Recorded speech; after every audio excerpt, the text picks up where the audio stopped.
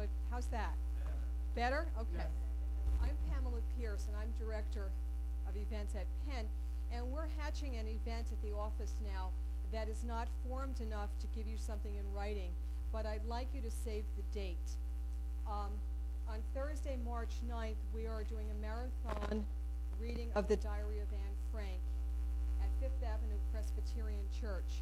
And there'll be a daytime program, several fantastic daytime programs for children, and then in the evening, Penn will do a marathon reading, so save the date, okay? While I have the microphone, I want to thank you all for coming, and we're really going to be bursting out the seams, which is wonderful, because I never get to say it, but these events that the Children's Book Committee puts together year after year are really among our best. The ideas are the most imaginative, and the panels are fantastic. So you're lucky to be here tonight. Okay. Is this working now? Yeah. It is. Oh, good. Well, another good evening. I'm Stephen Kroll, the chairman of the Penn Children's Book Authors Committee. And I'd like to welcome you myself here this evening to our program, The Power of Fear in Books for Children and Young Adults. Quite an extraordinary subject, and I think we're in for quite an extraordinary evening with an equally extraordinary group of people. I'd like now to introduce Eden Ross Lipson, who will be our moderator for this evening. Eden, as I'm sure most of you know, is the editor of children's books for the New York Times Book Review and has been so for 10 years.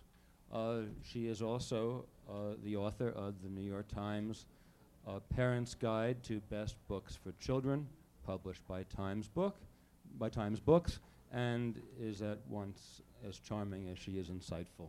Eden? Thank you very much. Let's do it this way. Good evening.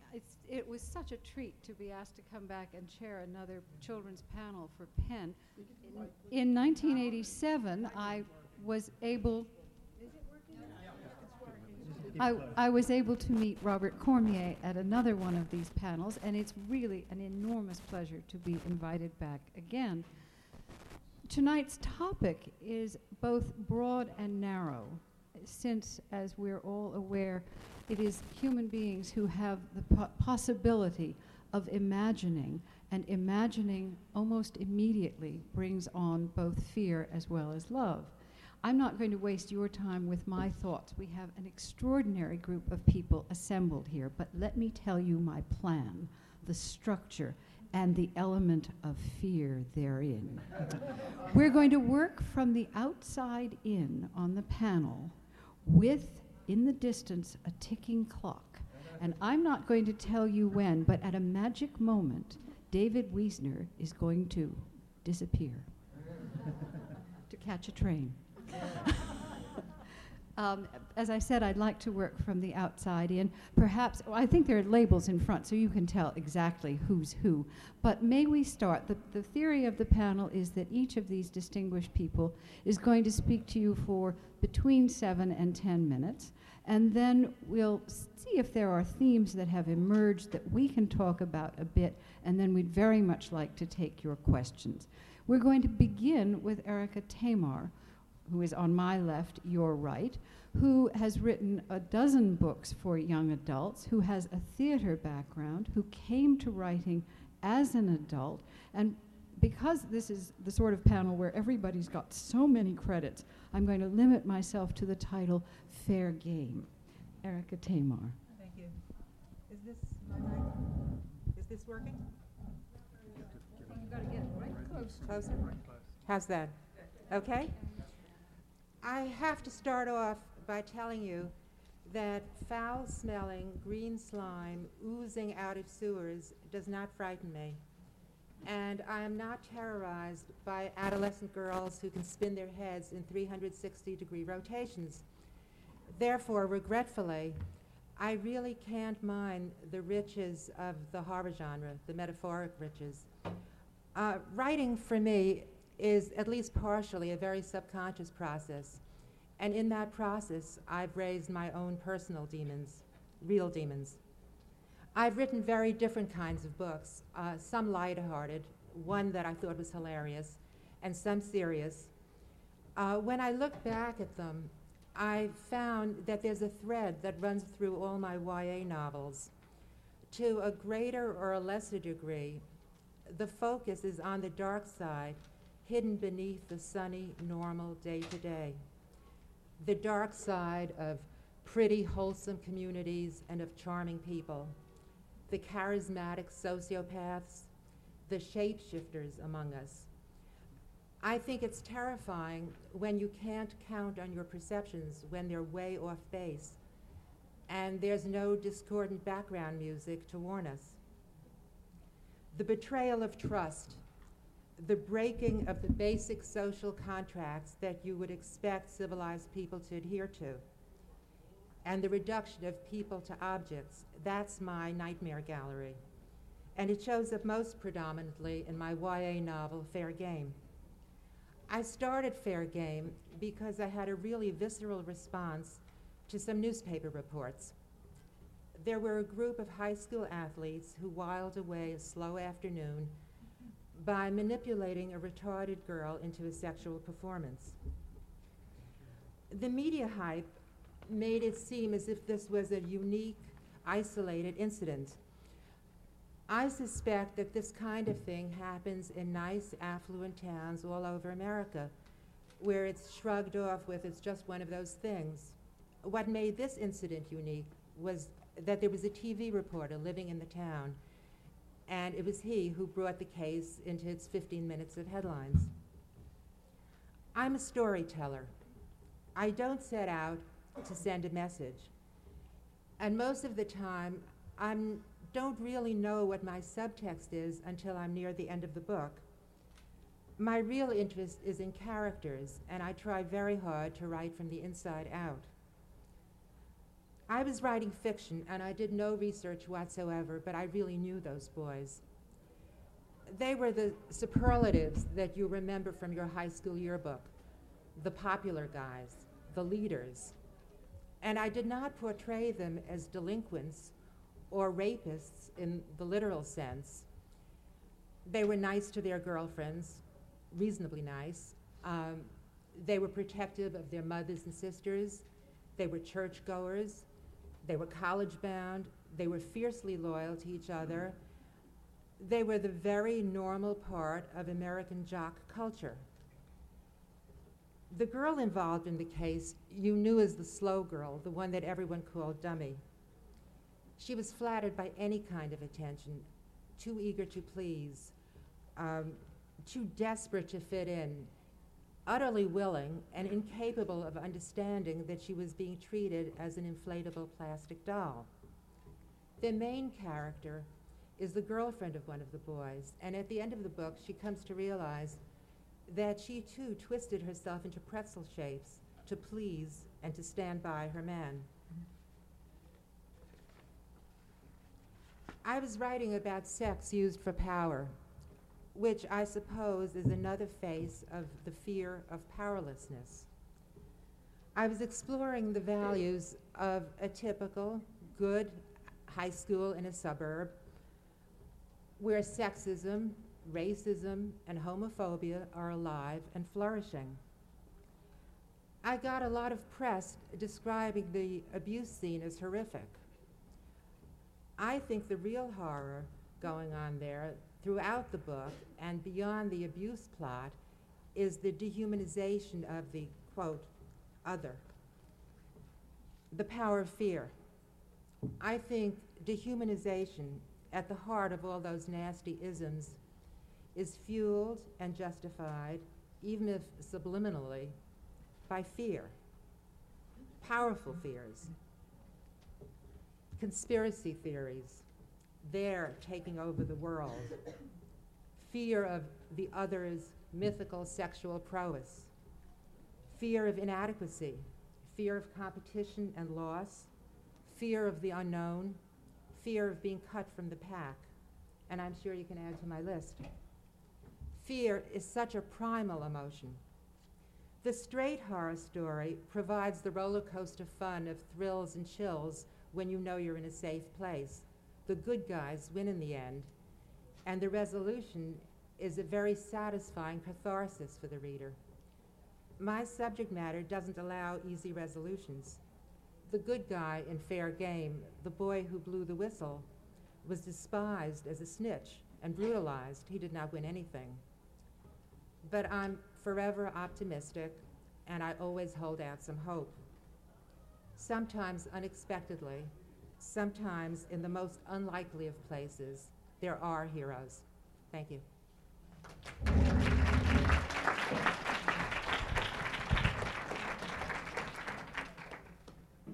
On the far right, you will see one of the most distinguished practitioners of fiction for young adults in this country today. And I think one need say nothing more about Robert Cormier than The Chocolate War. We could go on at great length, but wouldn't you rather hear him?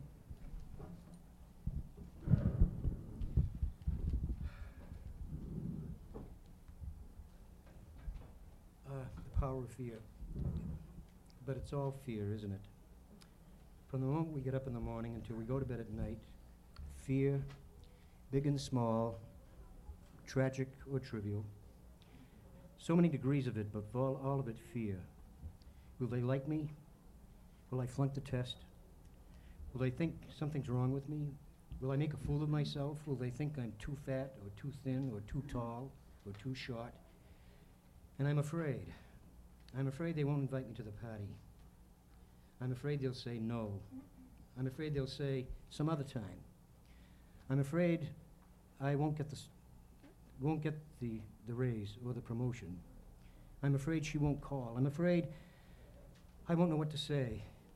And what's that? What's that funny feeling? Is it heartburn or indigestion? Why am I sweating? My God, I might die. But I'll die if he doesn't show up. I'll die if she doesn't say yes. I'll die if I miss the bus or the train or the plane.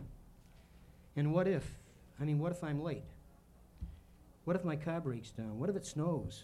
What if it's too hot? What if it rains? What if it freezes over?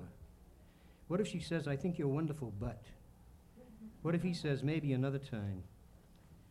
Fear, the power of it and the uses of it. I'm not talking about the strange noise in the middle of the night or the wind banging the shutters, but is it the wind? Or that stranger coming towards you on the dark street, or that man across from you on the subway, or the bus or the train who keeps looking at you?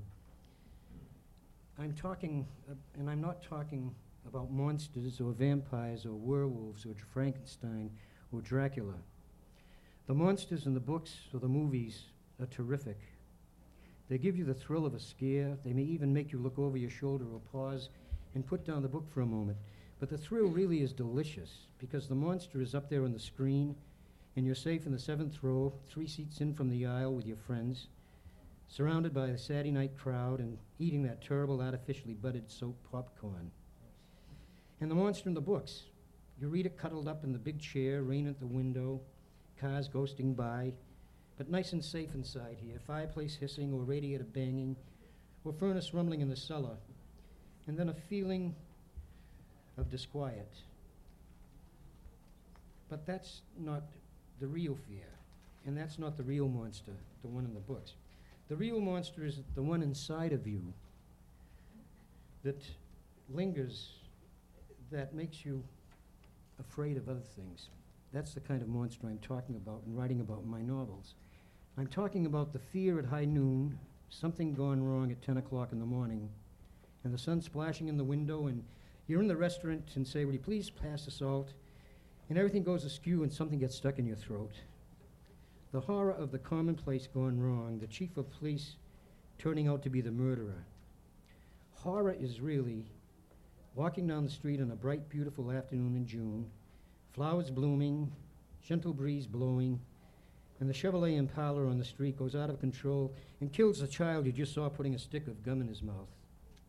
That is horror. 2 of my grandchildren, Emily and Darren, who are approaching 12, love the Goosebump books. They have collections of them because they give them goosebumps, but not nightmares. Emily says she's always very scared in the middle of the book, but things always come out all right. There's a teenage boy who writes me a letter and says that I'm his favorite writer after Stephen King. Stephen King knows the right buttons to push, he says, and fun to read. But the teenager said, I kept thinking of eyeing the cheese a couple of months after I finished the book. I've often said in response to letters from students or when I talk to them in their classrooms, in answer to that perennial question, where do you get your ideas? The ideas are a dime a dozen, really. They're cheap, they're everywhere. But the idea that works for me is the one that's attached or driven by an emotion. And this emotion sends me to my ancient Elsie Smith, where I devise the characters and plot to inflict this emotion on the reader. And so many times I realize that emotion has to do with fear. When I was told the topic of this panel, the power of fear in books for children and young adults, it caused me to think about what I do. And ordinarily I don't think about what I do, or I don't think in the abstract. That's why I'm a novelist and not an essayist. But I thought about fear, and realized that that's what I do. I'm a purveyor of fear. I'm a merchant of menace at high noon. I write about the terror of everyday events, the bully in the schoolyard and the merciless teacher in the classroom, the school bus driver under siege. My mother once told me that she read The Chocolate War and I and the Cheese along with her son, who was in the 8th grade at the time. She said, I and the Cheese was horrible to contemplate. The government victimizing the family, and especially poor Adam. But she said, although the events were more horrible in that book, she was more afraid of the Chocolate War because she said, I'm afraid that what happened in the Chocolate War could actually happen to my son. Her words, I'm afraid. Hell, we're all afraid.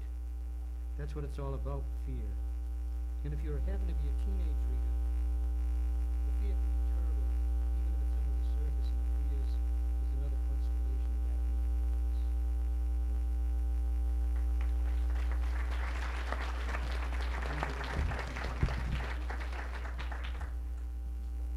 Moving, let people come and settle in. Moving back and forth. On my left is the prolific and entertaining and John Peel, who's got series and series. Let's do Talon and Shocker, and that's enough to get him started. Yes. I actually write, I would say probably 4 out of 5 books that I'm writing at the moment will be horror or horror related. So I'm very definitely way into this zone. In fact, the other evening, a couple of weeks back, I was sitting at home trying to relax after having had one of my usual days of work, trying to come up with something new.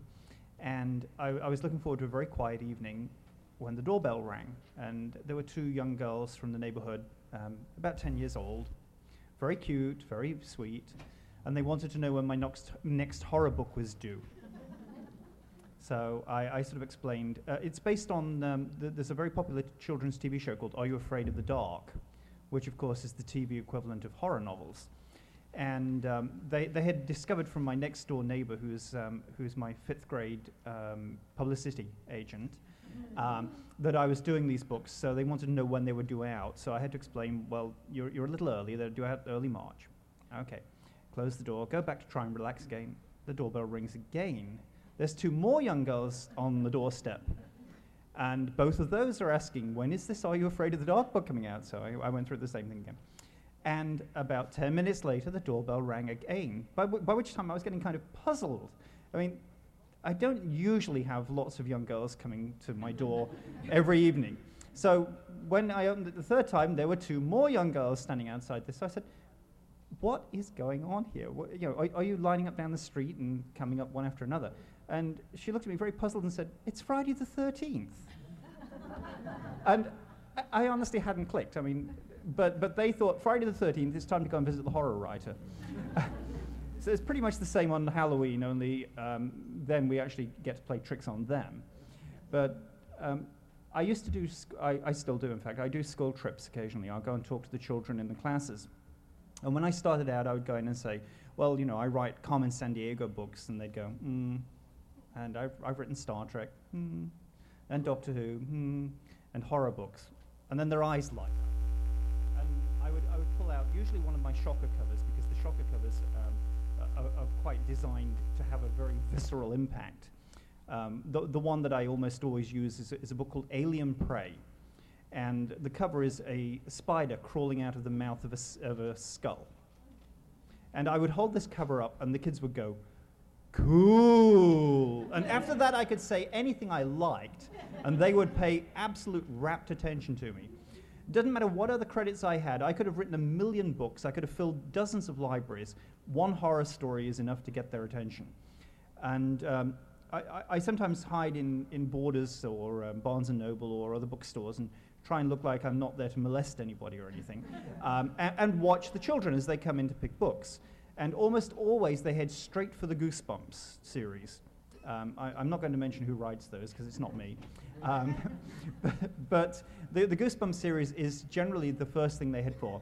Then if they've got all of those, they actually go to the other horror books. And finally, if they can't find anything there they like, they might actually turn to something which doesn't have one of those kind of covers. But generally, that's where they'll head first. The market for these books is incredible.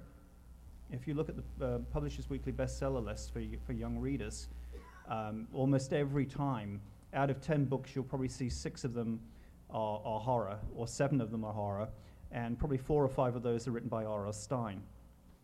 There is a huge, huge audience for this material.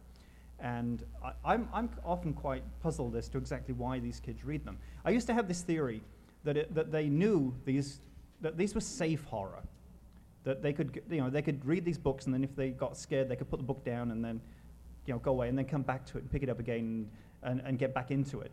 And they were pretty sure most of the time that there would be a happy ending, so they could look forward to, no matter how horrible the monster was, the main character was going to win. And I thought this is why they were doing it. It's like a roller coaster ride. It's safe fear. It's fear which you can control. And I thought this was it. But they knew that, of course, this was all fake fear as well. I mean, we're making it up. They know that. Then I got a very interesting fan letter from this boy somewhere in the Midwest who asked me some very intelligent questions, and then finished the letter off by saying, "Do you make these stories up, or do they happen to you?" So after that, I thought, well, okay, some of them can tell the difference between fact and fiction, but some of them are obviously having a little problem. It's always interesting to read what the kids actually write. Most of the letters I get are from like 12-year-old girls out in the Midwest. They all have names like Kristen and Jennifer, and they all seem very sweet and very lovable, and they love all of the gory bits. No matter whichever book they write to me about, it's always the bit I liked best was when they threw the vampire's head through the window, or something like that. It doesn't matter what it is. Always they center on the most grisly, gruesome piece of the book. Or my next door neighbor, as I explained earlier, is my publicity agent for the school. I wrote a book called Hangman, which was for the Foul Play series, and that's one of the most popular books with the kids that I've ever written. I get more mail on that one book alone than on almost all of the others. And there are 2 very good reasons for this. One, it's an extremely claustrophobic book. The book takes place with a sleepover, 3 girls in a sleepover being stalked by a maniac in their own house. The furthest they get is to go next door. Everything else takes place in the house, in the dark, with the 3 girls up against some menace that they can't see. And the kids love this. The kids love this thing. I went to one school, and a group of 3 girls came up to me after I'd been talking, and they said, "Guess what? Our names are," and I can't even remember the names of my own heroines here. I think it was Heather, Crystal, and Amber. And our names are Heather, Crystal, and Amber. And little Amber pipes up, "Yes, and I'm a wimp just like the one in the book." But that book was very popular, and my next door neighbor came over, and he voiced the complaint I've heard from everybody. "I can't believe you killed a dog." Halfway through the book, to show that there really is a menace, I have the guy kill a dog. And that's the most outrageous thing I have ever done in my books, if you listen to the kids. You can kill them. You can kill vampires, you can kill teenagers, you can kill anybody you like. You kill one dog, and you'll never live it down. And I think that's one of the reasons why they remember that book. I mean, anybody could go around killing kids, but you've really got to be rotten to go and kill a dog, you know. So that's the kind of response I find. And I always figured it was safe, that these kids were wanting safe fear. I was down at the National Conference of Teachers of English in November, and I was talking to some of the teachers there. And I came out, I explained my theory that this is what these kids want. They have very safe lives for the most part, except for what they see on TV or in the movies and things. Their lives are fairly humdrum. And I was shot down in flames for that theory. There were 3 teachers there from an inner school in Dallas, and they said their kids read nothing but horror novels, and they spend half their day ducking bullets. And she said there's absolutely nothing that they ever need to know about fear. They know more about fear than most of us, thank God, ever will. And they read horror novels like nothing. That's the only thing they will read. I've talked to so many teachers at this conference, and I would say 4 out of 5 of them would say to me, the only thing I can get these kids to read is horror novels. And this is from good areas, from bad areas, from inner cities, from countryside, everywhere. It seems like a plague almost, that all of these kids have caught the horror bug. And I'm not sure exactly why they do this, but at least, from my point of view, at least they're reading. At least there is that good thing to say about it. As to why the appeal, I'm not sure. But I can tell you, these young girls who come down to my door don't want to hear about my new science fiction novel. They don't want to hear about my mystery novels. They want to know when's the next horror book coming out and what is it. Have you got a cover to show us? That's what they're interested in. It's just totally enthralling to them all.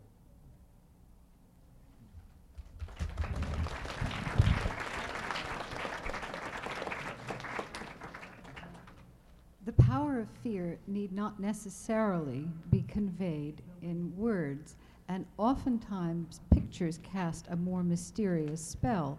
The gentleman seated to my left is David Wiesner. Just the day of the week is enough to set some people's spines tingling, especially if it's Tuesday. I got you. Take this one. Oh, actually, it's not like that. Okay. All right, I'll try this. Can you hear this? Okay. When I was asked to take part in this discussion, my first reaction was, well, why me? But then I was reminded that some people find my book scary. It's by no means the dominant reaction, but as I thought about it, I realized that it was a reaction that crops up on a fairly regular basis. In fact, the day after it was announced that I had won the Caldecott Medal for my book Tuesday, I was on the Today Show. And I wasn't too nervous, and I was kind of actually enjoying myself when Jane Pauley says to me, quote, "I'm not entirely sure I would read this book at bedtime. Is this a silly imaginative book for kids, or are they going to be scared by it?" Well, frankly, I believe the book can be both those things. That scary element doesn't need to be denied or excised. It's an ingredient as important as humor, suspense, joy, or any other emotional response. I like to use fear in some of its more subtle disguises: a mysterious mood, a quiet uneasiness, a subtle menace, a sense that the world has gone somewhat out of kilter. Fear is an extreme emotion, and it's the extremes of emotion that we tend to make a lasting impression. When I'm asked about books that I liked as a child, the things that stand out most memorably for me are the things that scared me, particularly the visual things, book illustrations as well as movies. One of my most powerful childhood memories centers on James Whitcomb Riley's poem, Little Orphan Annie. Hopefully people actually know that.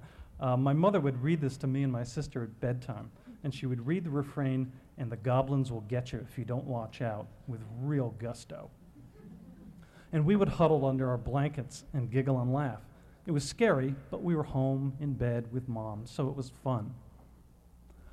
In the book that the poem was contained in, there were a couple of illustrations to accompany it. And I would often go back and look at them during the day. They had a more subtle and profound effect on me. The illustrations were black and white halftone. Maybe they were pencil, maybe they were ink wash, I really don't know. But they were very dark and very smudgy. I remember a room with a fireplace, overstuffed armchairs, a low focal point, and lots of shadows, and no goblins. At least none that I could see, but I knew they were there somewhere in those shadows. The pictures were frightening, yet they were totally compelling. In fact, at some point in the early 80s, I went back to the library to try to find a copy of this because it had been a very long time since I had seen it. And I found a picture book version of the poem in black and white. And my response when I opened it was no, no, no, no, no. The darkest tones in it were at most halfway down the grayscale, halfway between white and total black. And the goblins, which they showed, were big, cute, and goofy. A poem that was meant to scare you was completely diffused. I used to love to watch monster movies. For the first hour, they were great, suspenseful, with fleeting glimpses of something lurking in the shadows. But the point always came when we got to see the monster. And my reaction tended to be, oh, how disappointing. The hardest part of dealing with fear visually is showing it. Your imagination can usually outdo anything I try and hold up to the light and put on paper. The mood and atmosphere are often the most effective parts of these movies. It's those elements I like to use in my books. Tuesday is, to quote Jane, silly and imaginative. When frogs discover the power of flight, humor is obviously at the forefront. When imagining this occurrence, though, it seemed clear to me that it would happen at night, starting in a swamp, lit by the moon. I used a full tonal range, from the lightest, the white of the moon, to the darkest darks, shadows in trees and on grass, a full spectrum of deep blues, violets, and greens, accentuated by an eerie silvery glow from the moonlight, to render a dark and mysterious world to play against the sometimes slapstick humor of the frogs. Scary and funny quite often go hand in hand. They each have a way of adding an opposing reaction to the other, leaving you sometimes unsure how to respond. In my book, June 29th, 1999, I got to wallow in one of my great visual obsessions, changes in scale. This is a book about a third grade science experiment gone wildly successful in which giant vegetables come out of the sky and float to the ground. Now, really big vegetables are absurd and funny, but gigantic vegetables floating through the sky are absurd, funny, and menacing. Dozens of lima beans, twice the size of a house, hovering over a small neighborhood sets up several reactions. How silly, wow, cool, or are they going to land on us? And maybe most terrifying of all, will we have to eat them? My most recent picture book, Night of the Gargoyles, deals quite specifically with frightening imagery. Eve Bunting's text tells what happens to gargoyles at night when they come down off their buildings. I chose to do black pastel paintings and again emphasize the mood and the atmosphere. Very dark shadows, fog, crumbling stone. I show the gargoyles, they aren't monsters, but they needed a fine balance between humorous and scary. Not cute or lovable, but also not terrifying. Whenever I'm creating a book, I rely on my own sense of what works and what doesn't. I've never shown anything in progress to a child in order to get feedback. Lately, though, I've been closely watching my 2.5-year-old son's reaction to books, and particularly to scary things. We read lots of books, and from all ends of the picture book age range. About 4 months ago, we were at the library, and Kevin chose a book by Stephen Kellogg called Island of the Skog. It had mice on the cover, looked cute. Turns out the Skog was a monster, or the Skog in the book was supposed to be a monster that turned out to be some mice dressed up in a sheet with some wooden poles. They're afraid of some other mice who come to their island, and in the end, everybody's friends. We didn't even make it to the end of the book. Kevin did not like this Skog. Even when I showed him that it really was mice in a costume, it didn't matter. He didn't have any nightmares, but for the next week, I had to assure him each day that I had taken this book back to the library. I thought I had permanently traumatized my son, but an interesting thing began to happen. Kevin started to work the Skog into his play. Little scenarios with trucks and trains might sometimes have the Skog show up, and sometimes he was a good guy, not a bad guy. As recently as last week, we were chasing each other around the house, and Kevin's yelling at me, "I'm a Skog, I'm after you." He had absorbed this scary thing into his world and made it a cast of characters along with Spot, the dog, Sam I Am, and the frogs from Tuesday. Much to my joy and relief, Kevin loves my book, has little plastic frogs he flies around the house. Kevin's reaction about Tuesday is the reaction I've heard hundreds of times from other children. Just recently, I received a letter from a woman telling me how much she and her child loved the book. And then at the bottom of the page it said, P.S. My sister thought the book was frightening. She's 42. So that seems to be where the scary reaction to my book really comes from.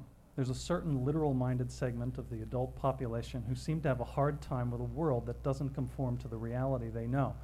So I do my best to ignore them and trust the kids. I mentioned before the grayscale from white to black. It's most often the darkest tones that people leave out of their drawings. That also applies to the emotional grayscale as well. And my belief in picture making as well as storytelling is don't be afraid of the dark.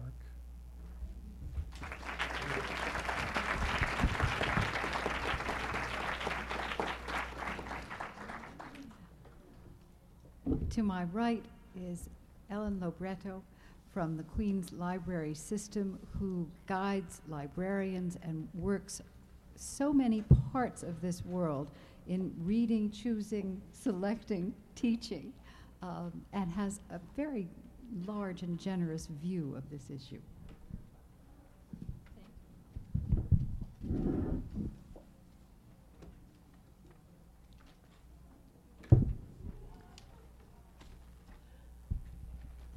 Love, rage, revenge, despair. Adult literature is filled with passages that provoke these emotions in mature readers. Younger readers, however, may lack the life experience to appreciate such passages. This may explain the popularity of the horror genre to these readers. Without exception, the young adult readers with whom I discussed the works of Stein and Pike said the attraction is that the books really are scary. Fear in literature is an emotion that really resonates with teenagers. The emotion of fear, as expressed in literature, is as old as literature itself. Indeed, in all of artistic expression, the emotion of fear is lavishly expressed. Go to any museum and you will see statuary of pre-literate cultures expressing the full range of human emotion.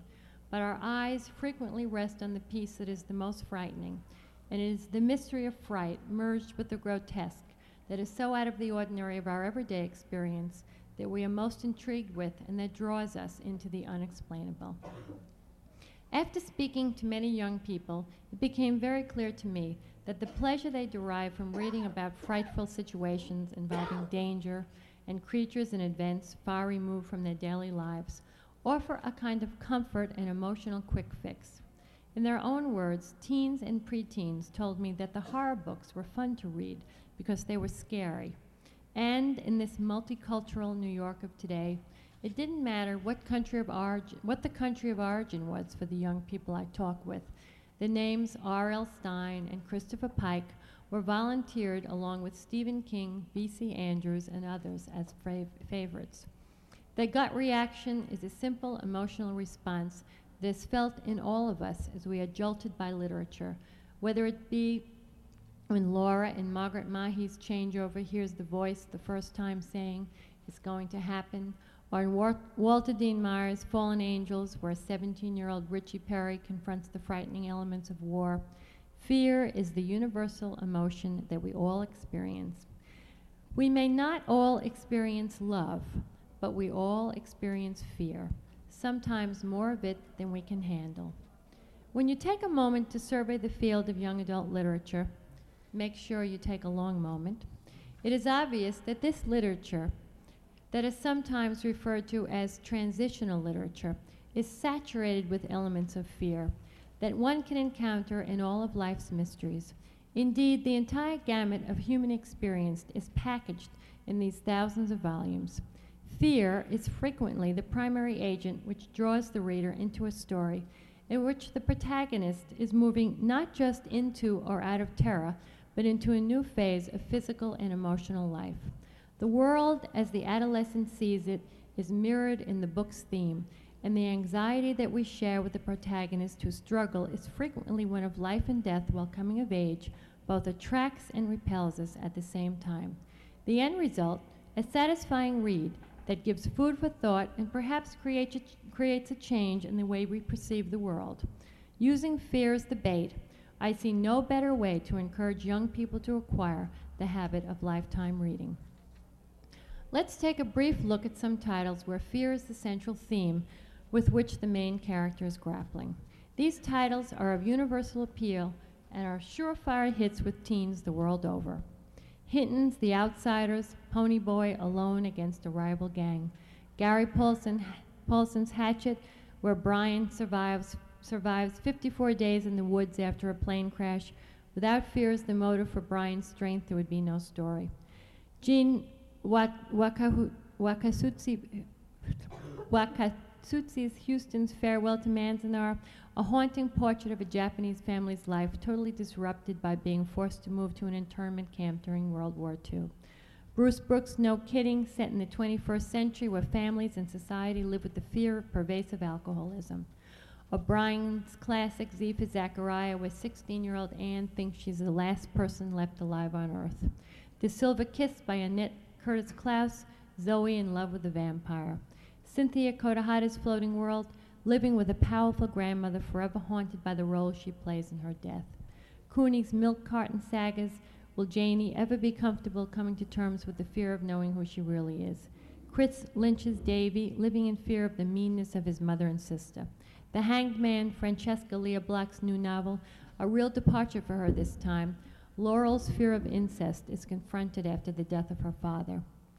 Betty Green's haunting portrait of small-town religious intolerance and the drowning of Stephen Jones, where the careless actions of young people living in a climate of fear caused the death of a homosexual. And Robert Cormier's In the Middle of the Night, where the ringing of the telephone to commemorate the anniversary of the accidental death of 16 children in a movie theater cave-in, creates a climate of fear for a father and son trying desperately not to let the fear of the past rule their lives.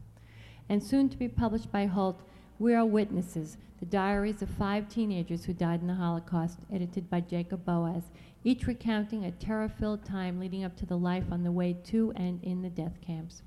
And so, you are all doing everything right to allow teenagers the chance to experience fright, either through first-hand experience or through the melodrama of choosing a title called Mesmerized, part of the Bloodlust series published by Bantam, the cover art featuring a blood-red raised teardrop dripping frightfully from a young woman's eyes.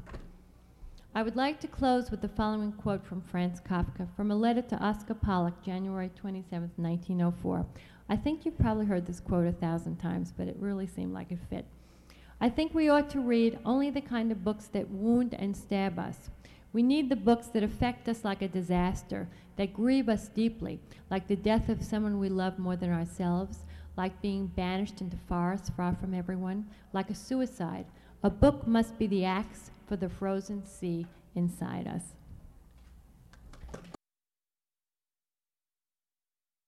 Very fast at the end of their presentation and figure out what you're going to do next. And let's be slightly systematic. I'd like to start by taking out of what David Wiesner said about his son, that recognition of fear that comes so very early on, and its power for good, the power to incorporate fear that children have that gives them strength, gives them courage, and gives them curiosity. And the way we move with children, watching them read through stories that are on the edge of scary, the borderline between scary and fear, which is really a very subtle and tricky thing to establish.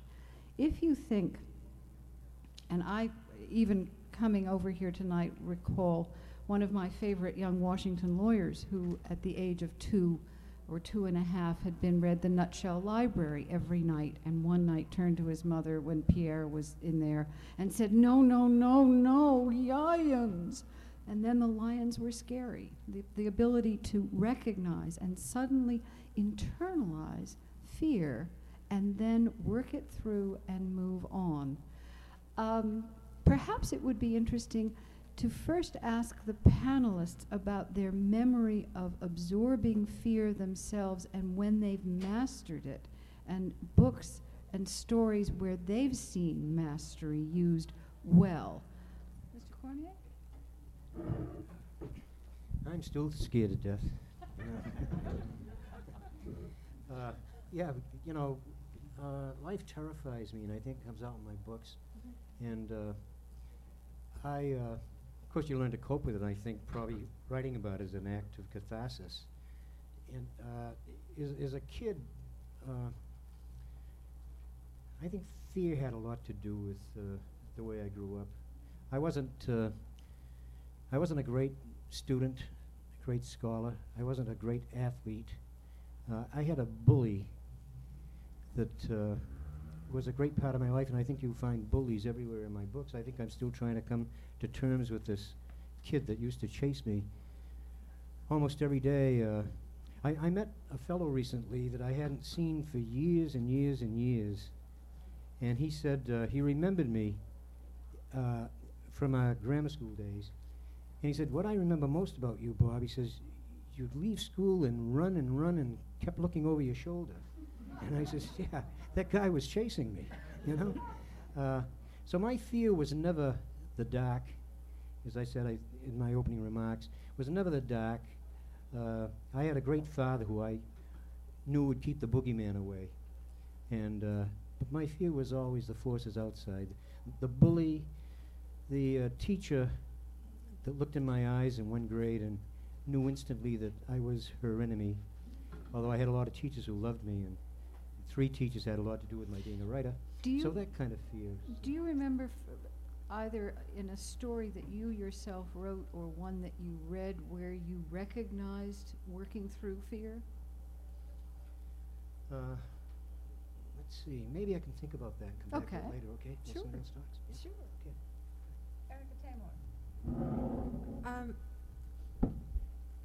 I knew fear really as something, as an outside thing. I went through some world history that was fearful. However, I had a very cohesive and warm family, and I don't think I as a child was fearful, but I knew very early on that the world is not a safe place. I think, would you elaborate just a little on that?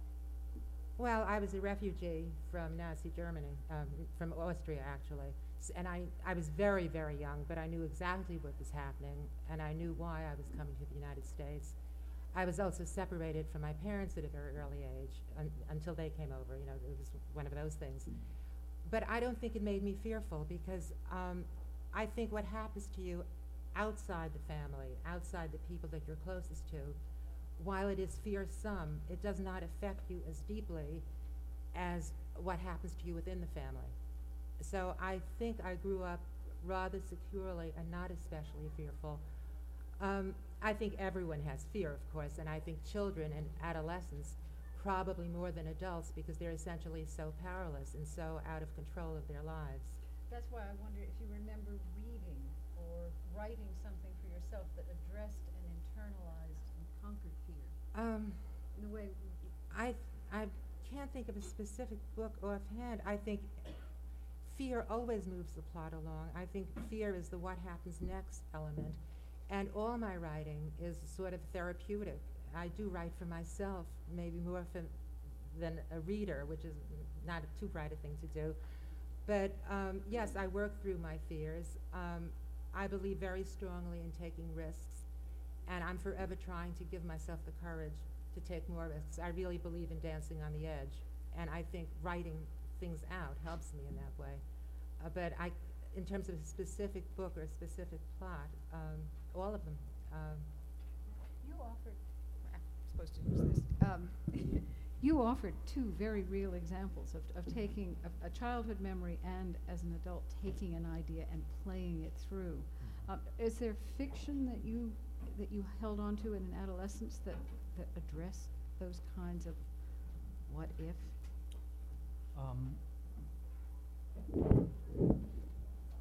Well, actually, if I can go back a little bit to where you were starting, one of the things, sort of a powerful fear for me as a child was something both my sister and I would react to was, and again, this works into just on the visual level. We had a book, great big oversized book, National Geographic, I think, put out. It was really beautiful. Came in a little slip case with this sort of fake lizard skin cover or something. And it had to do with not the entire animal world, but portions of, I honestly can't remember, but there was a huge section in about insects. And neither of us, we would dare each other to pick up the book and actually turn it to the page with the insects in them and touch the page.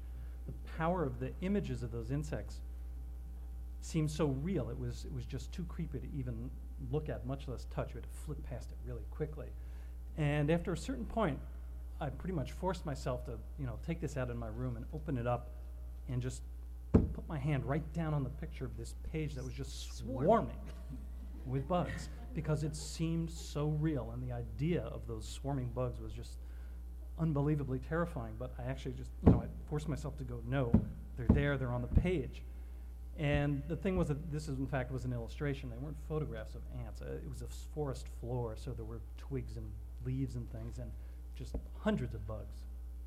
And to sit there and touch that and realize, I really shouldn't be afraid of it, and then to realize that someone had drawn this, and that someone could draw something that could be so incredibly powerful, and drawing was all I did as a kid, was something that really affected me, to see if I could create pictures that could somehow hold a power like that, of fear and emotion that strong.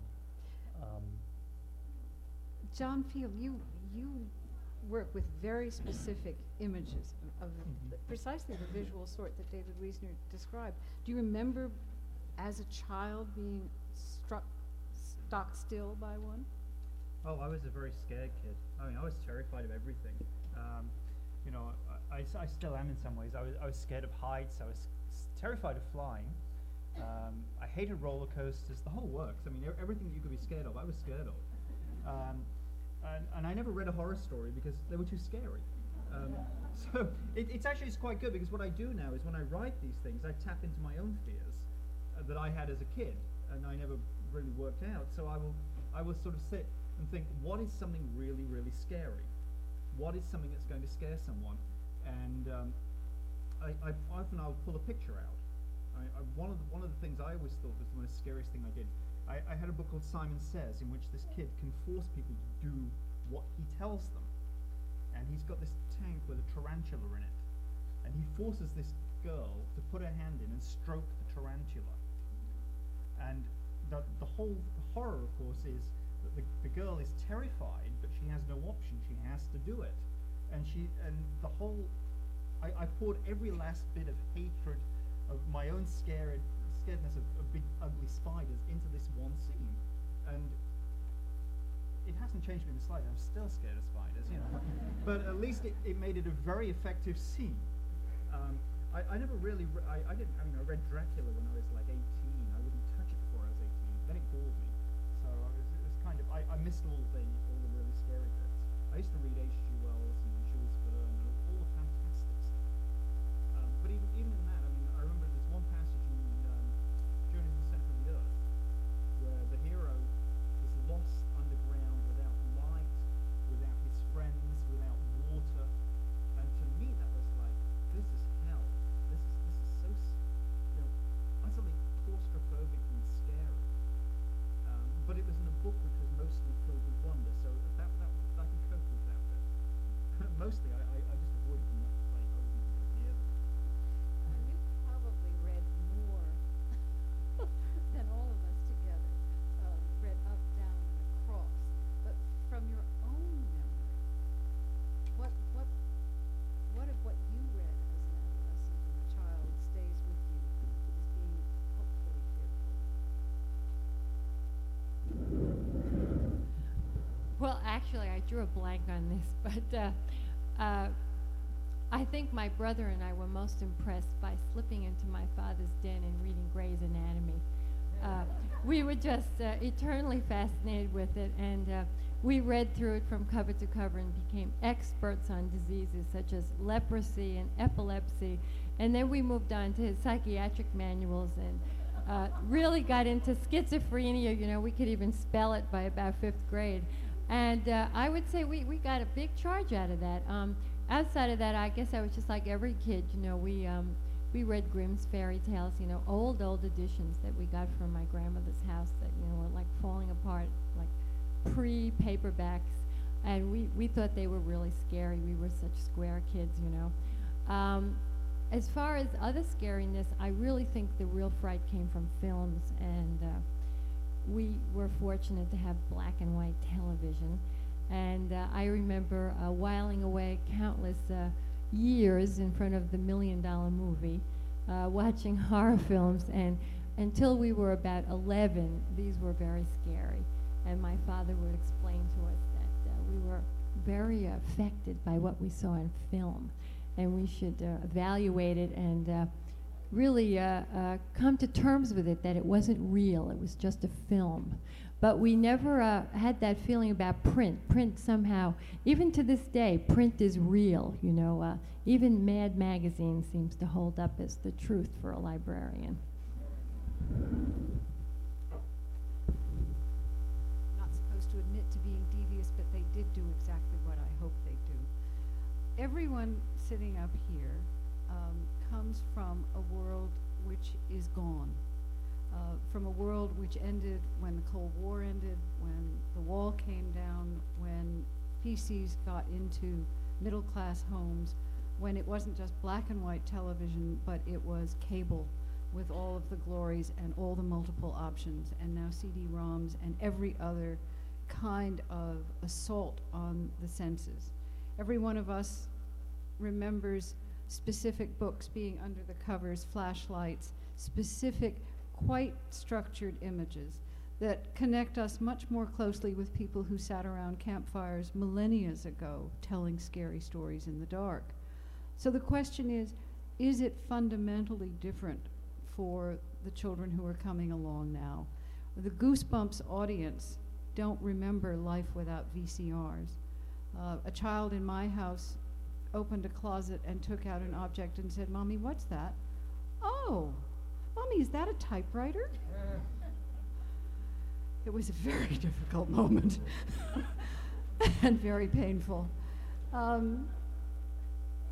I would love to hear from these wise people what they think their readers, if they think humanity is fundamentally changed, if what scares us is different, or how it will adapt to this strange new world. I don't think humanity is fundamentally different, but I think to evoke fear, you have to rev it up a little. I think we have such an onslaught of fearsome things that I don't think it's the little things anymore. I think to get a shock from someone, I think we have to go further. Wouldn't it be just the opposite? I mean, couldn't you argue that in a world, in a Cold War world, where there was an absolute enemy, that life was in fact more fearful? I wonder if it was so for children, if they were, if it was more of an adult thing. And what I remember is ducking under the desk in case of nuclear attack. And I did not for a minute really believe that I was about to be attacked. And I really didn't think that ducking under the desk would help. So it seemed more of a joke. Sorry, I had a thought that doesn't go along with horror, but it goes along with the changing values today, and the change of in my leadership anyway. I was struck when something you said here, this has nothing to do with horror, but probably does, that there's a girl who's been writing to me. I met her in Syracuse a few years ago when I was speaking there, and a lot of the readers want to become pen pals, and frankly, you can't afford to be pen pals. But this girl was particularly appealing, and I did answer a couple of her letters. And she was very introverted and was worried about whether people liked her, and I tried to validate her as a person a lot. And she kind of touched me. I received a letter from her recently and said, "I now have a boyfriend." And she said, "Gee," she says, "I remember those nice days just 3 or 4 years ago, and all I worried about was whether people liked me. And now every month I worry about whether I'm pregnant or not." And, you know, that's a kind of a horror, too, of the kind of readership that we have and the kind of kids that are out there. And it just struck me No, just it's now when we talked exactly- about the different audience. Seems and to what, me to be exactly on the yeah. Well, you know, there's millions of these YA books. They're fearful. I mean, I mentioned some of the new ones. This Chris Lynch's Davy and the Francesca Leah Block. I mean, they're taking modern life and sort of pinpointing these episodes, possible episodes, probable episodes in adolescent life, and packaging them so that it's absolutely like reading the profile of the teenager next door. I mean, there's no doubt about that. But you talk about the Cold War, and I'm not so sure that kids today have a concept of much geography outside of the town they live in. I mean, they get the wars mixed up. What came first, Vietnam or World War II? And I'm not kidding. But I think that really this whole horror genre, Goosebumps. I mean, I have a big Barnes and Noble near me. They have this Goosebumps club. I can't believe they need it. You would think they couldn't keep the books on the shelf. I couldn't even find the books in our 63 libraries to study. I had to go to 3 or 4 Barnes and Nobles to look at them. They're so popular.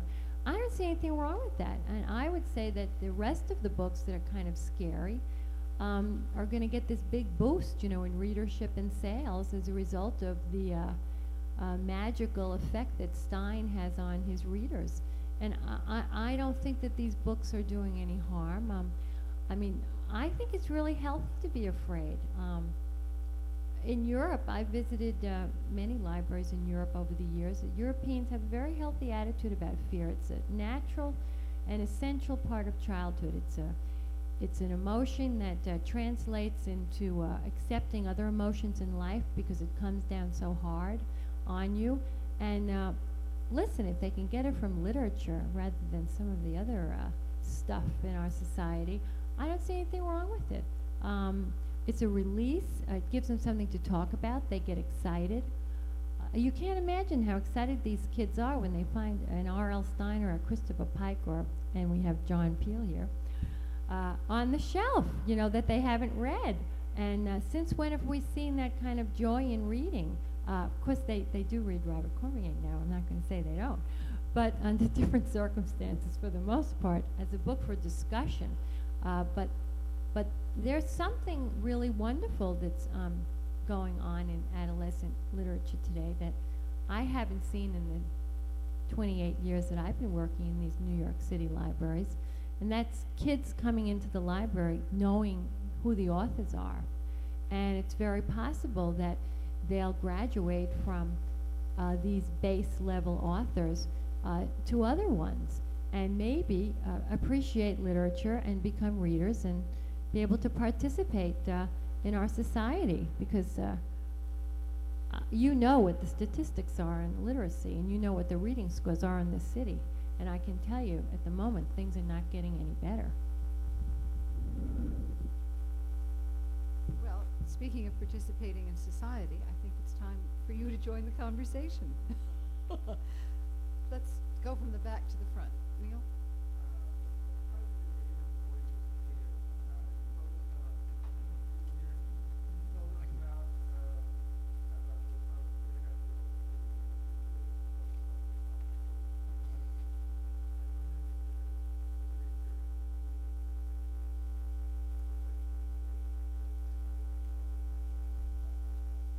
Okay, I've just been passed a note asking me to ask you to either use the microphone or for me to repeat or paraphrase the question. So I'll paraphrase that one, which was addressed to David Wiesner, asking, and I'm so glad you did, what experience he's had in using his books, specifically Tuesday, with older or adolescent audiences.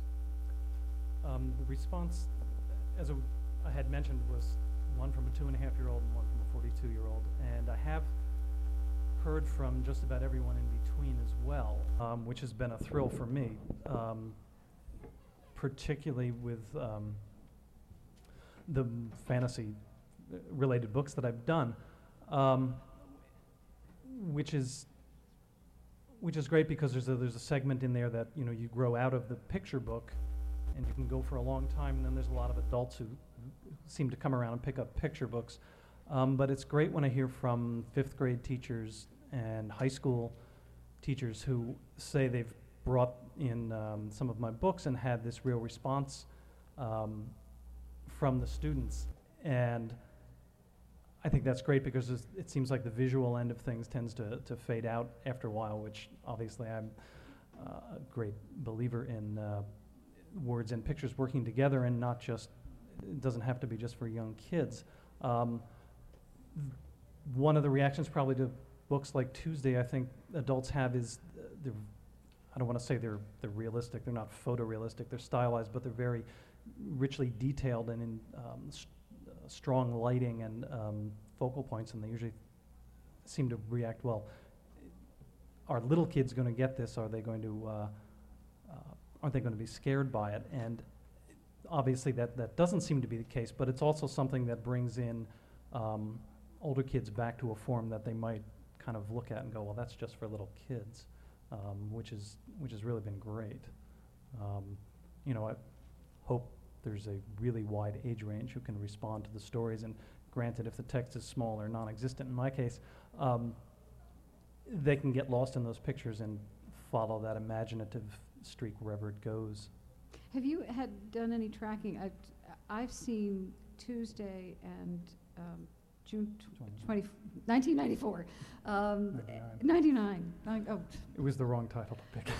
No one can remember. It was the vegetable book. The vegetable book. Yeah. And some of Chris Van Allsburg's books used with writing classes in 6th, 7th, and 8th grade very successfully. Yeah, the wordless books that I've done have, I never would have predicted that the response would have come from that segment.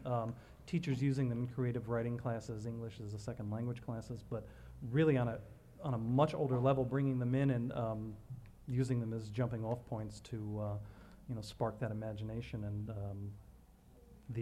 I have piles and piles of them, stories that have been written to those books, again from a huge age range, and it's pretty wild to see where the kids go with, particularly Tuesday, imagining the next Tuesday. One kid who has a story in which the pigs at the end go flying, and they pull the children in the neighborhood out of the houses through the roofs, and the parents wake up and they're so amazed because the kids have actually turned into these pigs, and the parents all die, and the kids come down and they pour salt on them, and then they turn into cockroaches. I mean, this was a kid who's probably going to need therapy, but I mean, they take them to these really, really strange places. I mean, I guess get asked where the idea for that came from and look at some of the versions that come back and go, wow. There's some really interesting things that these kids are working out with them. Yes. This is for Erica Tamar. I think what you said at the beginning made an interesting contrast between the two kinds of a kind of fear that is more easily resolved, more easily mastered in, say, an out-and-out horror book, and the kind of story that you wrote, that you've been describing. I was wondering whether you've gotten any reactions from your young readers about the kind of fear or the kind of anxiety that's not so easily resolvable that you evoke. I have to repeat or paraphrase for the microphone for the recording. The question is to Erica Tamar, and is about the books that she has written in which fear is not easily and instantly resolved, in which there's no automatic plot resolution and there's a fair amount of ambiguity. In the letters that I've received, the kids really don't write to me about their particular anxiety level, but they do write comments, which is kind of sad, I think, along the lines of that's the way it is. There's an identification. Some of the fearsome attitudes that I wrote about are familiar to them. Well, actually, I was going to talk about the same split, but I just wanted to say to you, Eden, that when you were saying about this potential shift, this has been the most Aristotelian discussion that I've heard since I was in college philosophy class, and so there's nothing more, of the ancient classic verity than Gideon Tara as catharsis, so I think we can be somewhat reassured that.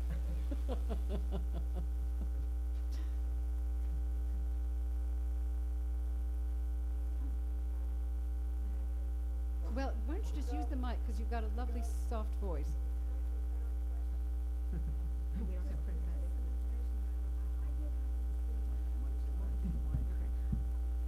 I did happen to see Rosemary Killen's rendition of Tuesday as a videotape. It was quite imaginative and exciting. What was the response to it in that media? What level children?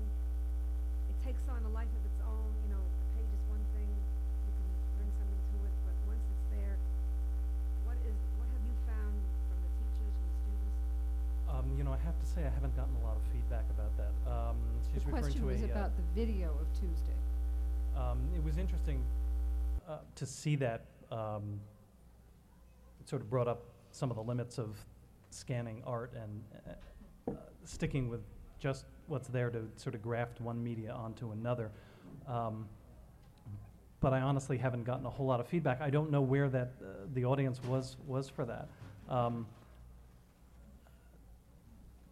Well, as with a wordless book, and this is a wordless video, Yeah. were you involved in the making of that in any way? I was asked if I wanted to be, but it would have taken, it could have been a full-time, project for me, for which I would not have been Because compensated. that was a and lot of just take computer up. art. That was a lot of computer. Yeah, they used some computer animation to deal with it, but they were stuck with just the art that was there, and it needed just more and more to really fully explore it. The nice thing about it on the page is your mind can take it wherever it goes. In the video, it was made a little more concrete, and you could only go where it took you. So would you want to do that again if you had the choice of doing your other books? If I had a budget of several $1 million and maybe Disney working with me, that would be great. But on that level, it doesn't always come across. Thank you. It's interesting. I was just going to go back to we were talking about technological shifts, and I too grew up watching, $1 Million Movie, and where I saw my old horror films. And one of the things that I've noticed with kids today is the VCR. I have a funny reaction to it because there was this something about seeing King Kong or The Wizard of Oz come by once, maybe once a year you got to see it, and it sort of, these great moments flew by, and you had to keep them and try to retain them.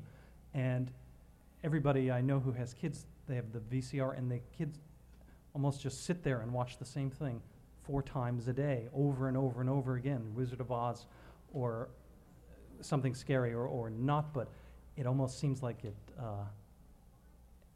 you lose the ability to imagine it, keep it alive in your mind in a certain way. Okay, there comes the question about the deliciousness of fear and the special deliciousness of the written word or the story that is read to you, and whether or not it is diminished on a flat surface, whether it is diminished by being able to click just to the scary bit.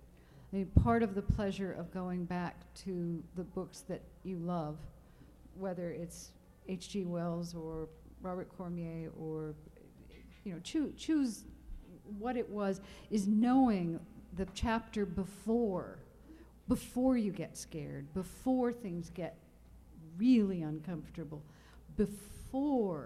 and knowing the 3rd time and the 9th time that it's coming, and then seeing a word or a phrase that you hadn't caught before and suddenly having it resonate.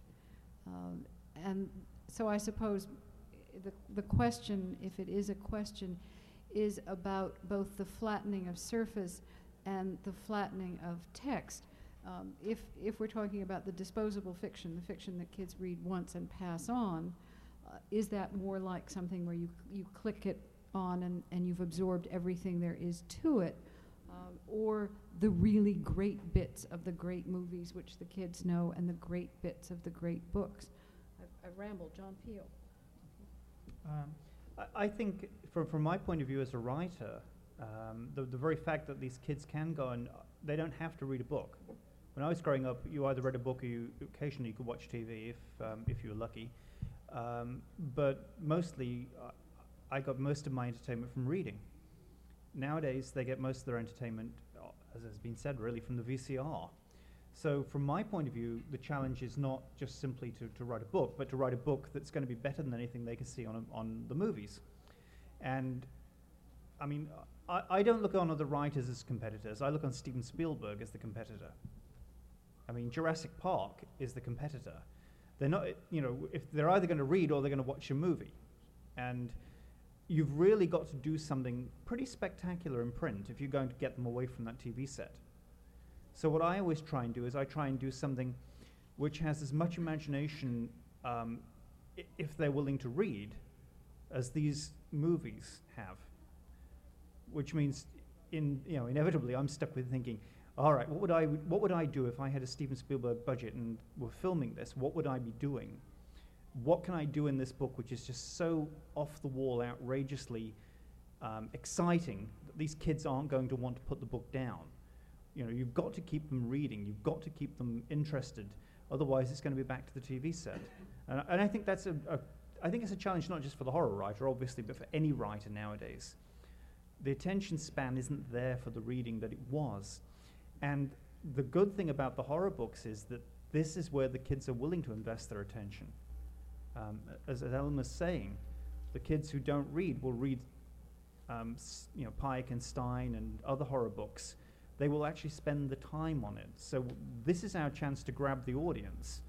And what I try and do is I will throw in a lot of references to other things.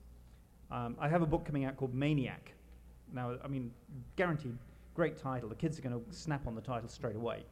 I wanted to call it Insomniac, but my editor thought nobody'd know what that was. So we ended up calling it Maniac. But one of the subtexts in the book is that one of the kids is a violinist. And I make her a very good violinist. And I do a lot of talking about things like Vivaldi. Now, I don't think kids are going to read my book and think, oh boy, I better go and listen to some Vivaldi. I mean, that's not likely to happen. But maybe the thought will stay in their minds after the book is finished. Maybe they'll think, if they hear somebody mention the name or talking about violin music, maybe they'll think, oh yeah, I remember that. Maybe I'll listen. So I try and sneak in a few little things here and there that hopefully will sort of stick like fishhooks in their minds. Try and sneak it in. I'll mention other books by other writers that I admire, and generally not horror novels either. So that maybe they'll think, well, gee, I enjoyed this book, and if he thinks that's a good book, maybe I'll go and try that one next. That kind of thing. You try all kinds of subtleties to keep them away from the VCR. I think you have to. You know, Oh, yes, sorry. I think writers are always helping each other. And we all have landmark books, but I think the horror books out there, for instance, Stephen King has set us free to write a lot of horror we might not have written. And or even in a book that isn't a horror story but deals with horrible things like some of my books. I think subconsciously I didn't sit down and say, Stephen King has freed me to write this way. But I think Stephen King, a lot of other people have freed us to go that way with the horror, to stretch it a little further than we might not have. So I think in a sense we're all helping each other. We're all opening horizons for each other, and we learn from each other that way. This lady's been waiting patiently. I wonder how the panel would react to this. It would seem to me that the need for horror has existed probably in every age, but has had different satisfactions. In prehistory, they were afraid of the gods and goddesses. In medieval times, they were afraid of witchcraft. In Victorian times, they got their real charges from going to church and being told about hell and damnation, about the terrible things that would happen to them, if they didn't behave themselves. So I don't know that this need for the satisfaction of horror is terribly new. I think the methods of appeasing it and satisfying it and the quantity needed to satisfy it is very new. And one wonders what the next stage will bring. This lady has echoed a theme that the need for horror has been there from time immemorial. The methods of appeasement have changed, and she wonders what lies ahead. Would anyone care to speculate? I think you're dead right. Actually, I think it's a great point. And I think almost everybody in the publishing field will tell you we don't know what's ahead. If we did, we'd be writing it and publishing it and getting it out there before anybody else does. Who knows?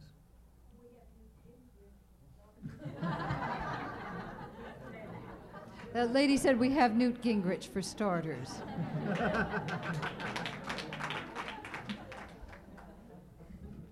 Questions from all the way in the back. There are those that believe that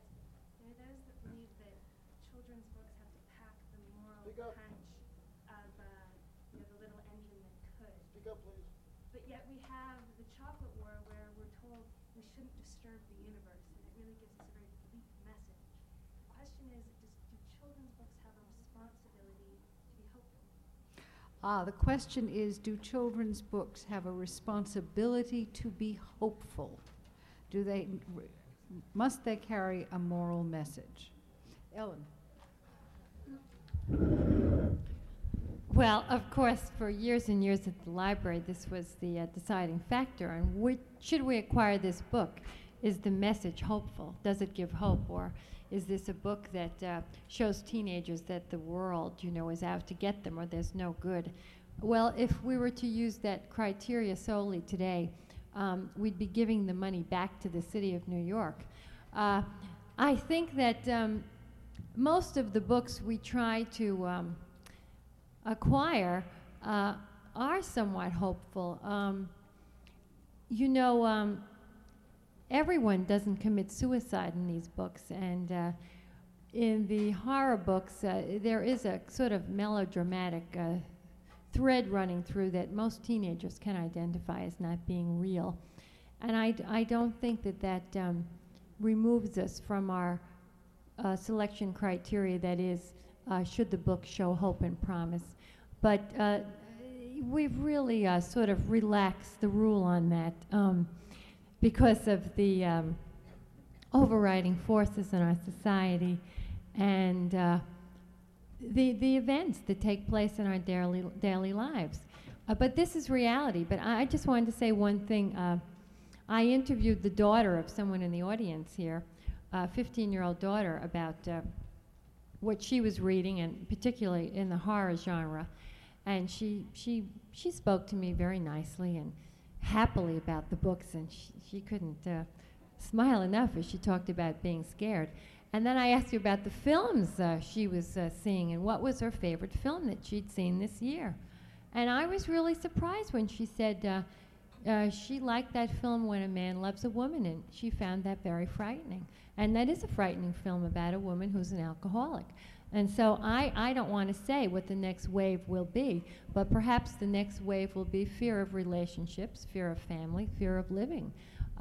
Because if a teenager responds to a film like that with such interest and enthusiasm, it shows that there's this incredible message in our society about the stages of life and the behavior of people and the addiction process that adults seem to be going through. And it was absorbing to her, and the fact that she identified this movie among many that she had seen this year as something that she really sunk her teeth into, I found very disturbing. I hope that isn't the next wave of the future, but perhaps from the horror fantasy genre, we'll slip back into reality. That's very possible.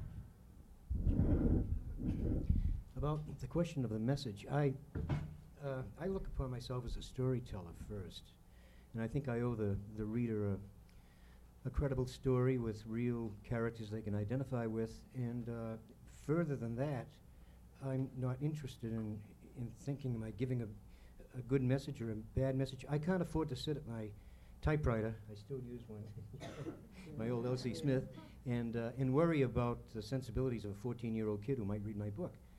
On the other hand, you can find messages there.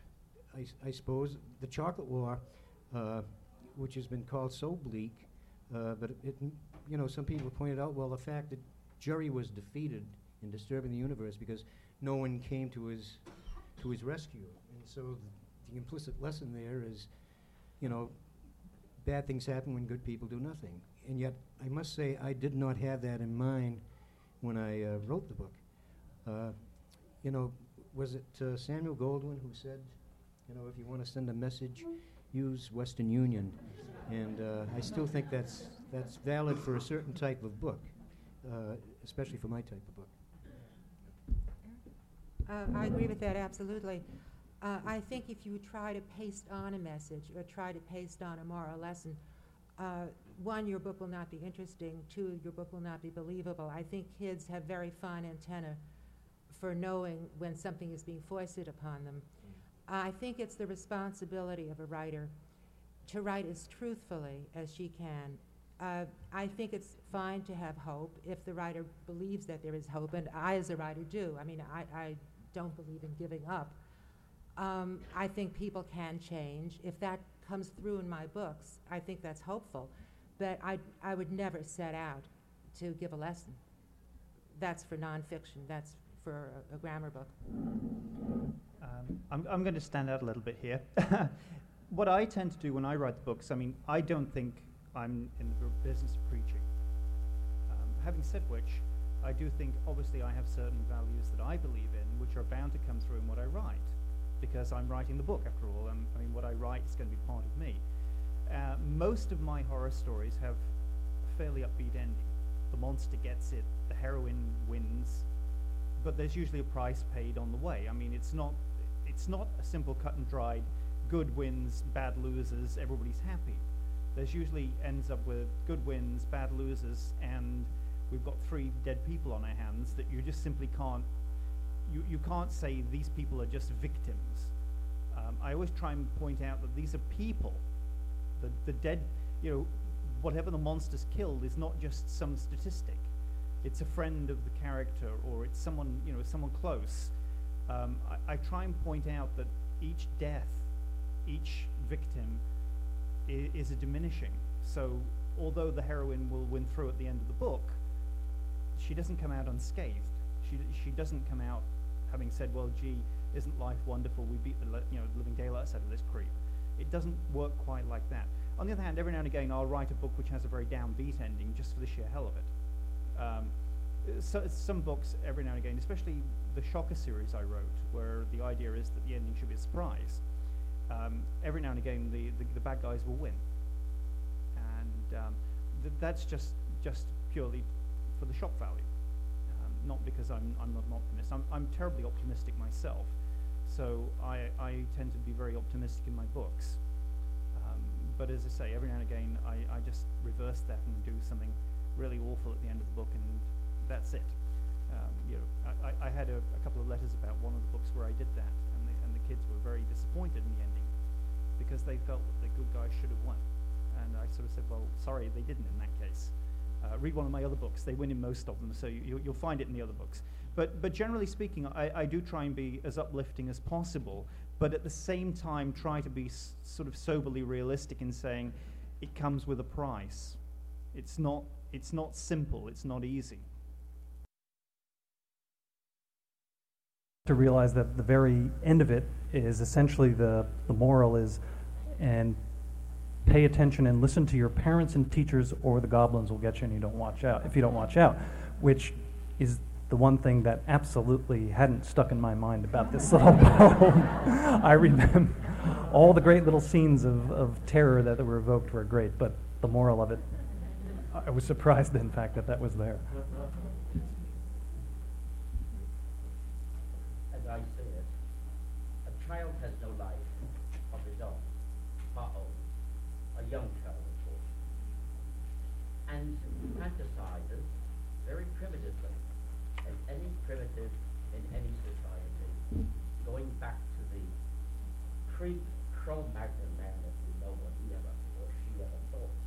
And it would be the same today as it will be on the morrow. The teenager is not in the real world, is not a competitor as yet, does not have the rival. So what we're hearing now is a flat land. It has only one dimension. There's no introspective development. There's no depth that must come with time, experience, the maturity of the experience of being an adult, which may take many, many generations, if not even decades. But anyway, So for the teenagers in particular, fear then is not fear, it's a challenge. It's a form of challenge because other than that would be meeting a real world. So this is the escape from the real world with the challenge. So they call it, you can call it a fear, something that they have to face, presumably, knowing that it's not to be faced at all. So it's safe until it is to be faced, and then they can run away. But then we have an adult. So the more of the horror, the more they can, in their fantasy, destroy whatever they can fantasize or determine for themselves in imagination, the more the better. And it's more enjoyable. And it will be that for some of our children of 30 and 40 years later. Were you able to hear this gentleman? Good, okay. Yes.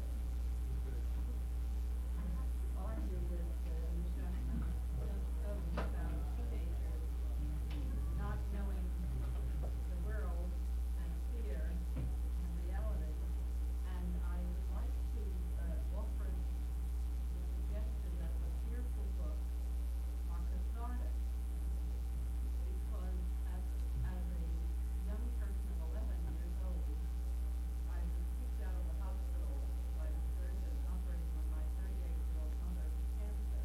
He said, "Don't comb your hair."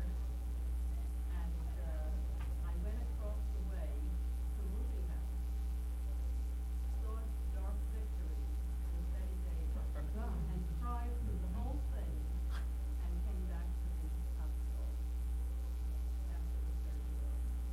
And I think for the young adults, the monster is a way to reach reality, because they need those things. That's just a lot of it. Well, but let's pause and ask the panel a little bit. This lady has offered her own experience of, as a child, of the catharsis of fear at a time when her mother was undergoing surgery. Do you find that in the explicit discussion of fear that there's catharsis for your readers? Do you hear about? Let's start with Bob.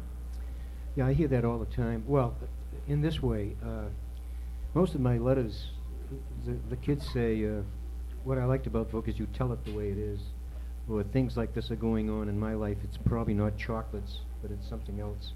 And there's a validation of what I write there all the time. And I think it is cathartic for them to know that someone else feels this way. I received a letter, a phone call from a girl in a psychiatric clinic in Connecticut. As some of you may know, my phone number is in one of my books, and people hear about it, of course, because I go around the country telling them my phone number's in the book. And anyway, she called me, and she just read I Am the Cheese, and she was clinging to the book like as if she were on a life raft, because she said, "I am Adam."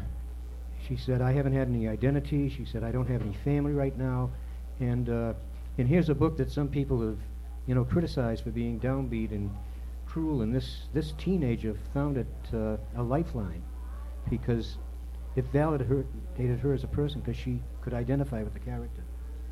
And this happens letter after letter that I receive, whether it's the Chocolate War, I Am the Cheese, After the First Death,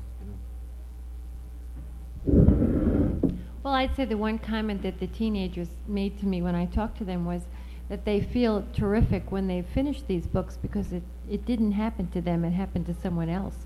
And they're so grateful that they're unscathed.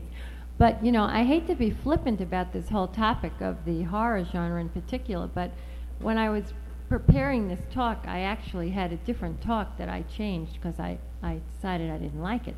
But I was going to start out by saying that it's unfortunate that our president isn't aware of the popularity of these books, because I think if we exported these books instead of cars, we could wipe out the national debt in 2 weeks. The power of these books perhaps is in the fear, or perhaps you have to be a 12-year-old, to appreciate them, because I really struggled to get beyond the first few chapters, and I can't imagine writing them, the process the time travel that the author must have to go through to get this stuff out. But, you know, the proof is in the pudding, and the kids love these books. And, I mean, I've never heard anything really but something positive coming out of young people who are lining up to meet R.L. Stine and Christopher Pike, and God help us and save us if Stephen King should ever appear in Macy's, you know. So I really don't think there's anything more to say except for the fact that they're a strain now, like Nancy Drew and some of the other genre that popular literature has passed through, and we should accept them for what they are and let them sort of sit out there for as long as they can survive as paperbacks, and when they really turn yellow and their publishers are tired of them and they don't, the presses can't take their giant press runs anymore, we'll move on to something else. My first question is, of the books that are available for children today, what percentage is about fear or horror? Oh gosh, the question is what percentage of the books available for children today, what percentage is about fear and horror, and we're all sort of shaking our heads, and I Almost think it's everything. unanswerable, Yeah. because you can, if you get into the internal themes, as several of the panelists have said, the challenge is often presented in a fearful way. But I'm fearful that unless we give him a chance to say one last thing, the real horror of this escapade is that David Wiesner will miss his train. So if you had a parting thought, then we can watch you, because we don't have to leave with the same Talking to the mic. absolute surety. Sort of get lost in the middle of the percentages of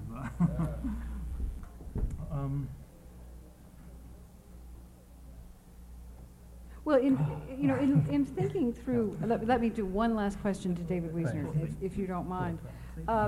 In organizing your work and looking at the way you develop books that are often wordless, which incidentally allows me the parenthetical observation about how powerful wordless books are with people who are illiterate or speak other languages, and gives them an ability to tell a story freely and with confidence.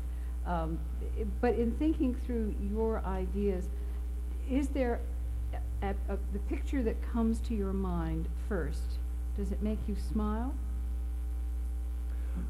It does. It makes me smile. It's the interesting thing about humor and fear is there tends to be a lot of times the flip side of two sides of a similar coin in a lot of horror films. And there's always points at which there is this comic relief to break that tension and get back into it. And for me, the humor is probably the overriding emotion. Well, it is. Again, it's a complex thing. It's a combination of humorous but strange. And as I said, from a visual point of view, taking the trappings of the scary qualities, the mood, the atmosphere, some of the edginess, and grafting it with inherently silly or funny things to create something that may make you go, start to laugh and then catch yourself, or just keep something that works on two tracks. Do you find that you start and stop, that you think an idea may be amusing and you are halfway through figuring out a book and then it's not funny anymore, or it loses its interest? That happens mostly in the mental process Yeah. to make sure it has to twist and turn and find its way getting there. I have to say that right now I'm working on a book to kind of deal with that childhood reluctance to see and touch those bugs, and doing a picture book that concerns bugs. So I guess I'm working through that visual fear for myself at this point. Because several people here have talked about being storytellers and not knowing until they finish what the story is. And yet, as an artist, as someone who works with picture books, you have to have the end of the story before you really flesh it out, don't you? Yeah. The thing about, particularly with wordless picture books, is for the most part they can be read so many different ways. That's one of the great things. I have a reasonable idea of what it is I'm writing, but writing with pictures. But it takes the reader of those pictures to complete that particular book, because there is no author's voice telling the story to them. They're telling it to themselves as they read the pictures, and I try to put as much as possible into the pictures to tell multiple levels of stories. And what I think the story is about, I've received letters where someone has seen something completely differently. So I may have my version, but there's many others out there. Thank you very much. And unfortunately, I do have to run. Run. So.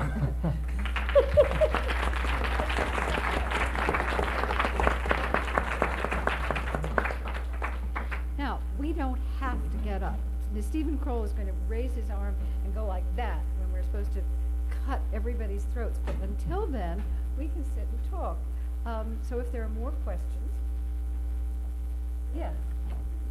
Having worked with children as well as adults in university, it has always impressed me how different youngsters, different young adults, and even mature ones will read the same book and come up with a completely different response.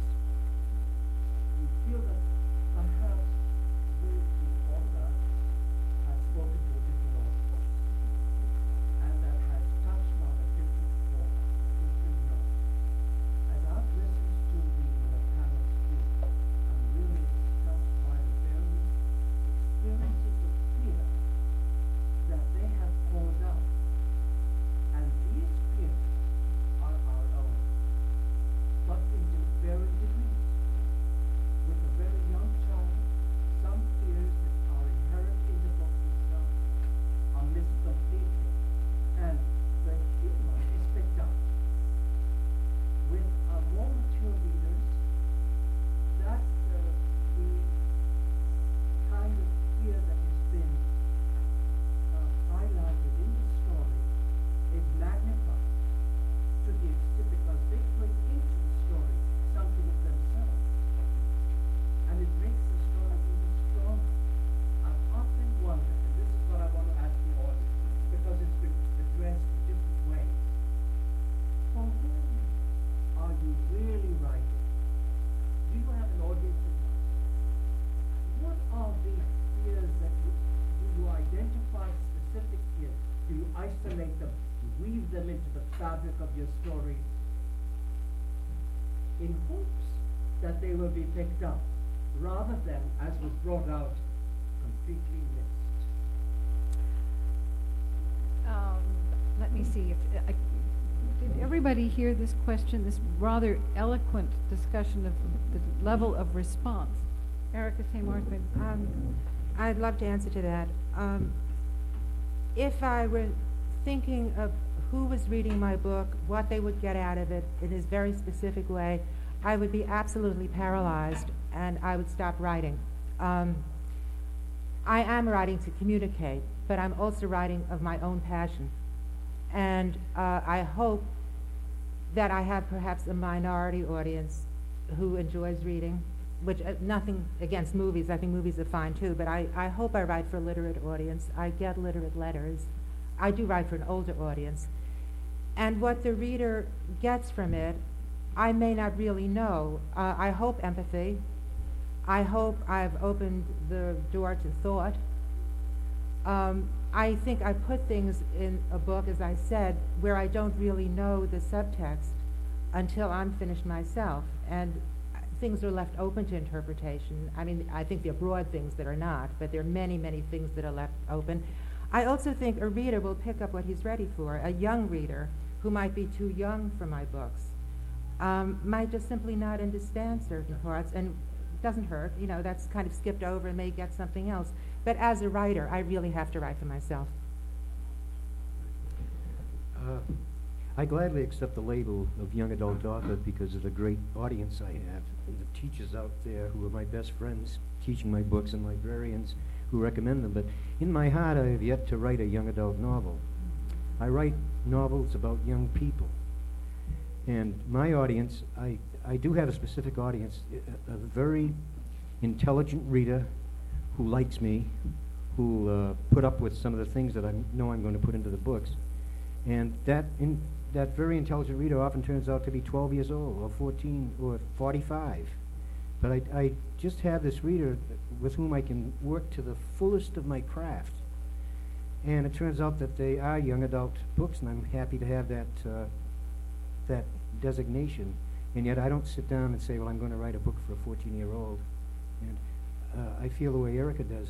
That would be impossible for me to do, to make that leap into a 14-year-old mind. And yet I do it all the time, indirectly. Well, I'm in the minority again. I always sit down before I even start writing the book and I say, who is this book for? When I write, I always say, who is this book aimed at? If you're aiming it at a 5th grader, you write it in one direction. If you're aiming it at a young adult, you write it in another direction. If you write it for an adult, you can write it in an entirely different vein. I shape all of my stories depending on who the audience is. Very specifically. I mean, for example, if I'm writing a book that's going to be read by 4th or 5th graders, then I don't write romantic subplots. There's no boy-girl stuff in that. The boys and the girls can be friends, and they very often are, but it doesn't go beyond that. If you're writing for young adults, if there's not some romance in there, they're going to hate reading the book. So you tailor it that way. If you're writing for adults, you can put anything in you like, within certain limits. I think actually the young adult audience is my favorite, simply because they are more accepting. You can get wilder. You can do crazier things. You can stretch their imagination in ways that you can't do with younger children because they're not ready for it, and you often can't do with adults because they don't want it. So I really enjoy writing for the young adult market. But I definitely tailor my books. I tailor the fears that the characters will have. I always have sort of subtexts to the books, in which the major character either has a problem of some kind which has to be resolved, which is not directly relevant to the horror story, or something along those lines. I mean, I deal with problems in one of my horror novels. One of the main characters is being shuttled back and forth between parents who are divorced, and the mother doesn't want her and the father does, but she can't accept it. She wants the mother to love her, and that's part of the subtext. And I think this is a problem that the children who are reading it it brings them into the horror story more if they feel they can understand and identify with the character's problems. Whereas when I'm writing for younger readers, it's usually more along the lines of, am I being thought a wimp? You know, should I really be doing these sort of things? Is this, how do I get into this group of kids that I want to be friends with? That kind of stuff. You're dealing with a different kind of reaction because different things are important to them.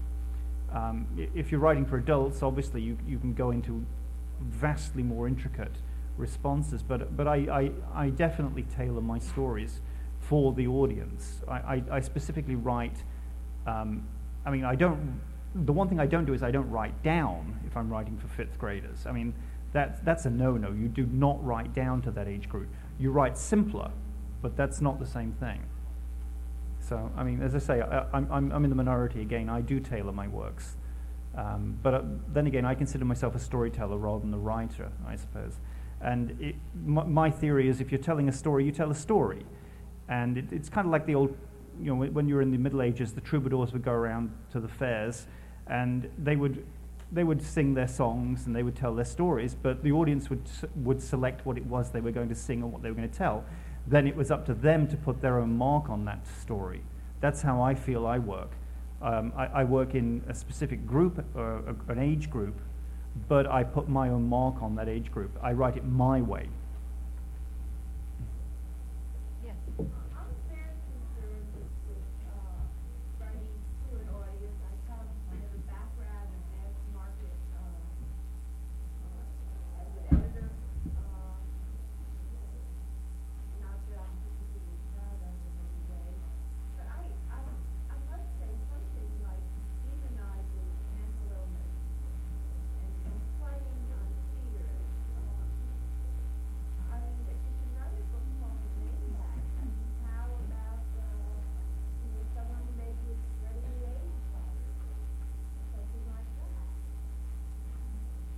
You can write anything. There is a possibility for any kind of story. It depends on how you do it. My story, Maniac, is not about a maniac. That's the title of the story because that's what I was forced into doing. That was my publisher's title. Of course it's evocative, but it's meant to be evocative because that's what the kids who read these books want. What actually the story is about insomnia. Speaking of which, the time may have come. We can stay a little longer. There seems to be more questions. Everyone is willing. All the way over there.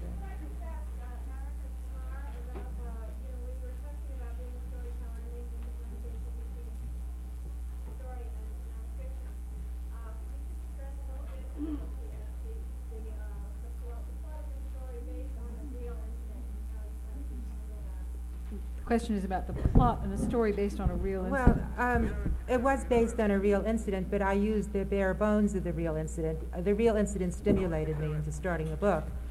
But in writing fiction, I was very careful not to do any research. I know nothing about the real people. I invented my own people. People that I thought I knew from knowing the high school scene and knowing the teenage scene, but they were my people. And I went from there. There is an implicit message, I think, because I do have a point of view. I do have a sense of right and wrong. But my way of writing is not to present a message, but present an accretion of detail, things happening, people reacting to each other, and it builds into a something, I hope. But I would never, I don't want to preach. I don't want to be unreal. And also, I don't have total villains, and I don't have total virtuous victims. My retarded girl is not especially likable, and the bad guys, in some cases, are very charming and have many likable traits because I think that's the way life is. I think that's real.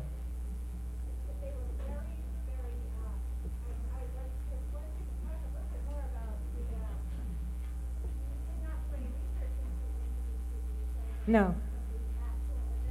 I knew the events of the bare bones of the story from the newspapers. I read the newspapers. Right.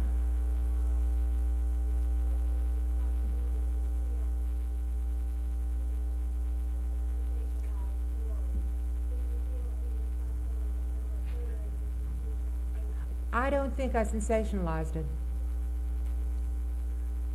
That wasn't what I was trying to do. I was moved by it, and I was trying to give a real-life picture of high school as I had seen it. Yes.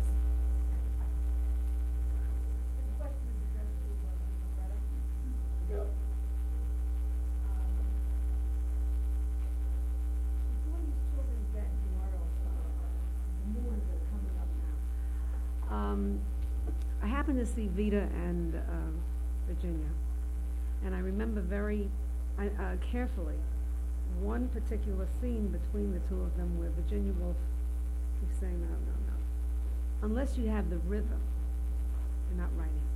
Now, you're a librarian, am I correct?